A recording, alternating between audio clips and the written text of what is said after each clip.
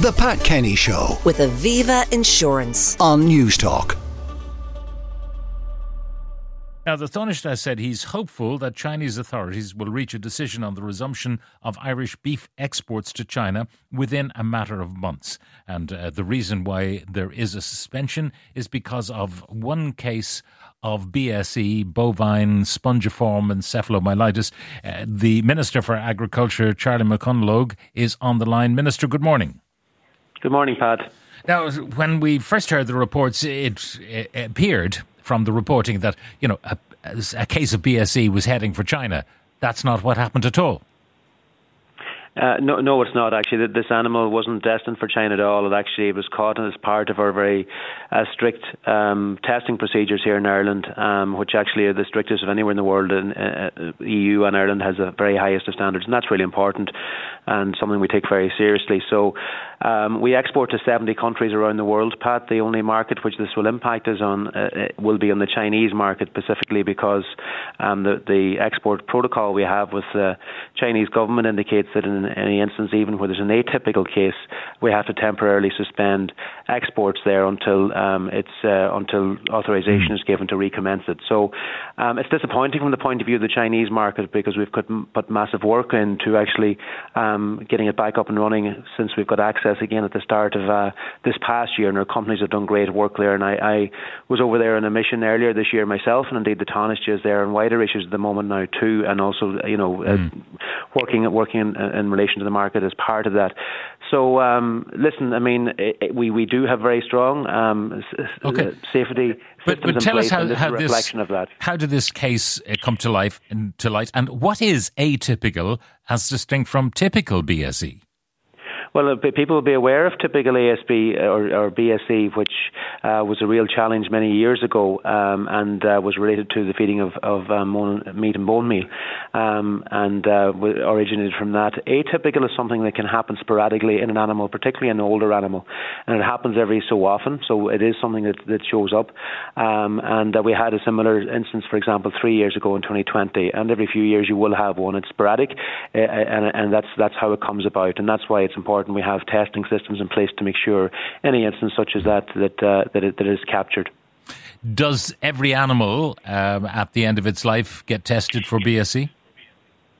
Every animal over 48 months that is a fallen animal is tested, and we're one of the few countries in the world that actually does that, and that's reflected then in terms of at international level. The World Organization for Animal Health is the organisation that assesses risk in different countries, and we have the lowest risk rating available and possible which is negligible risk status for BSE. So this doesn't in any way, this atypical case, which is, say, happens sporadically, this doesn't in any way impact on that. So it doesn't impact on any of the markets we have, except for the Chinese market, which specifically has as part of its protocol the fact that this should be temporarily suspended for an instance. I mean, the major outbreak of BSE, which we can recall, was, as you mentioned, due to the feeding of cattle with animal product, really giving effectively meat products to herbivores, which was irresponsible, but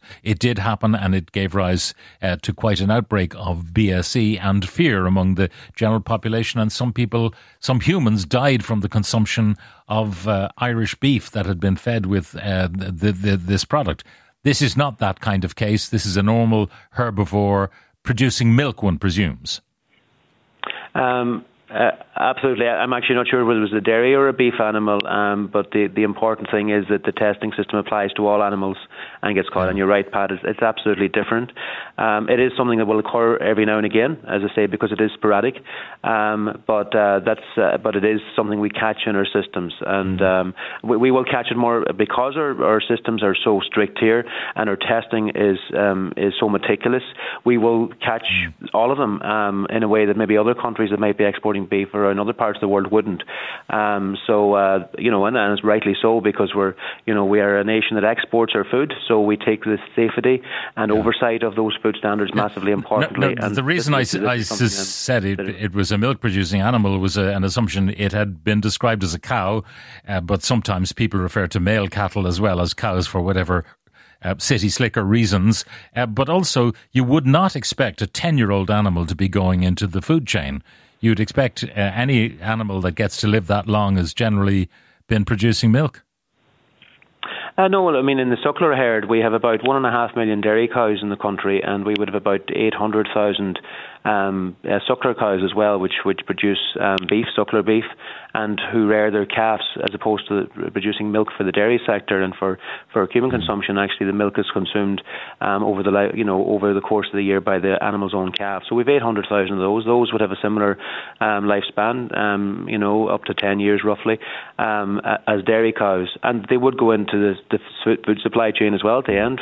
We try and make sure all of our animals are utilised and valued in terms of their beef potential and their food potential, so it's all of them. And in relation to BSE, any animal that's over 48 months that would is subject to testing for BSE, because that's the best possible approach from a scientific point of view in terms of how long standards. You mentioned other cases before of this atypical BSE arising. How long before the markets were opened up the last time? It took about 2 years last time, Pat. But we only got access to the Chinese market for the first time in late 17-18. So, and then there was an instance similar to this in 2020, which led to almost us being out of the market for almost 2 years until January of this year. So our companies had been working to build up the market from whenever we got access. And in 2019, for example, we would have had exports built up to 40 million euro to China in that year. So obviously it is quite disruptive and disappointing for the companies that are putting so much work in. It's also disappointing for our Chinese customers who value that supply.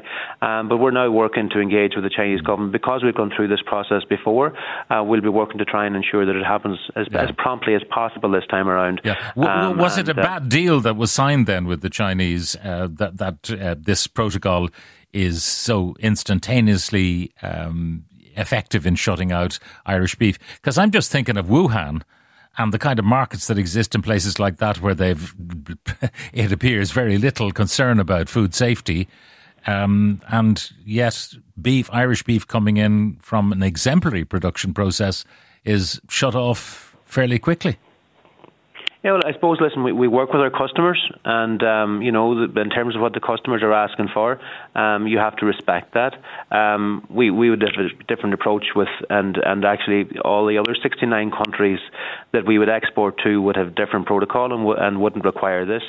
But having said that, we respect the various countries and what their ask would be, and if it's something that they insist upon, we would respect that. And so that's, as a result of that, it was part of the protocol which the Chinese government put in place. So, and as a result now, it leads to a temporary suspension. And as I say, I'm hopeful that we can get it access again soon. It'll be important for our beef companies and the work they're doing. It's important for their customers, and it's important as well in terms of building up the market there into the future. So far this year, we've had 16.5 million euro exports to China. Our overall beef exports are 2.5 billion. So it's a very small proportion of our overall exports, but it is important for future potential, and we'd want to see the market build and also to open new markets. For example, last week I was in South Korea as part of a cross-government mission, and there's real potential in that market too. They've same size of country as us, but they've 10 times our population, and only 30% of their land, 70% of it is mountain, and only 30% of it is available for agricultural production. So it's important countries such as us, which are fortunate in where we are in the globe and our capacity to produce food. It's important we do that really well and continue to do that, because many countries depend on us. And also it's important we have as many markets open as possible. And the South Korea is a key target there, but also really looking to develop the Chinese market. And this is undoubtedly a disappointment that this particular instance now has led to a temporary suspension. Minister for Agriculture, Food and the Marine, Charlie McConalogue, thank you very much for joining us. The Pat Kenny Show with Aviva Insurance. Weekdays at 9 a.m. on News Talk.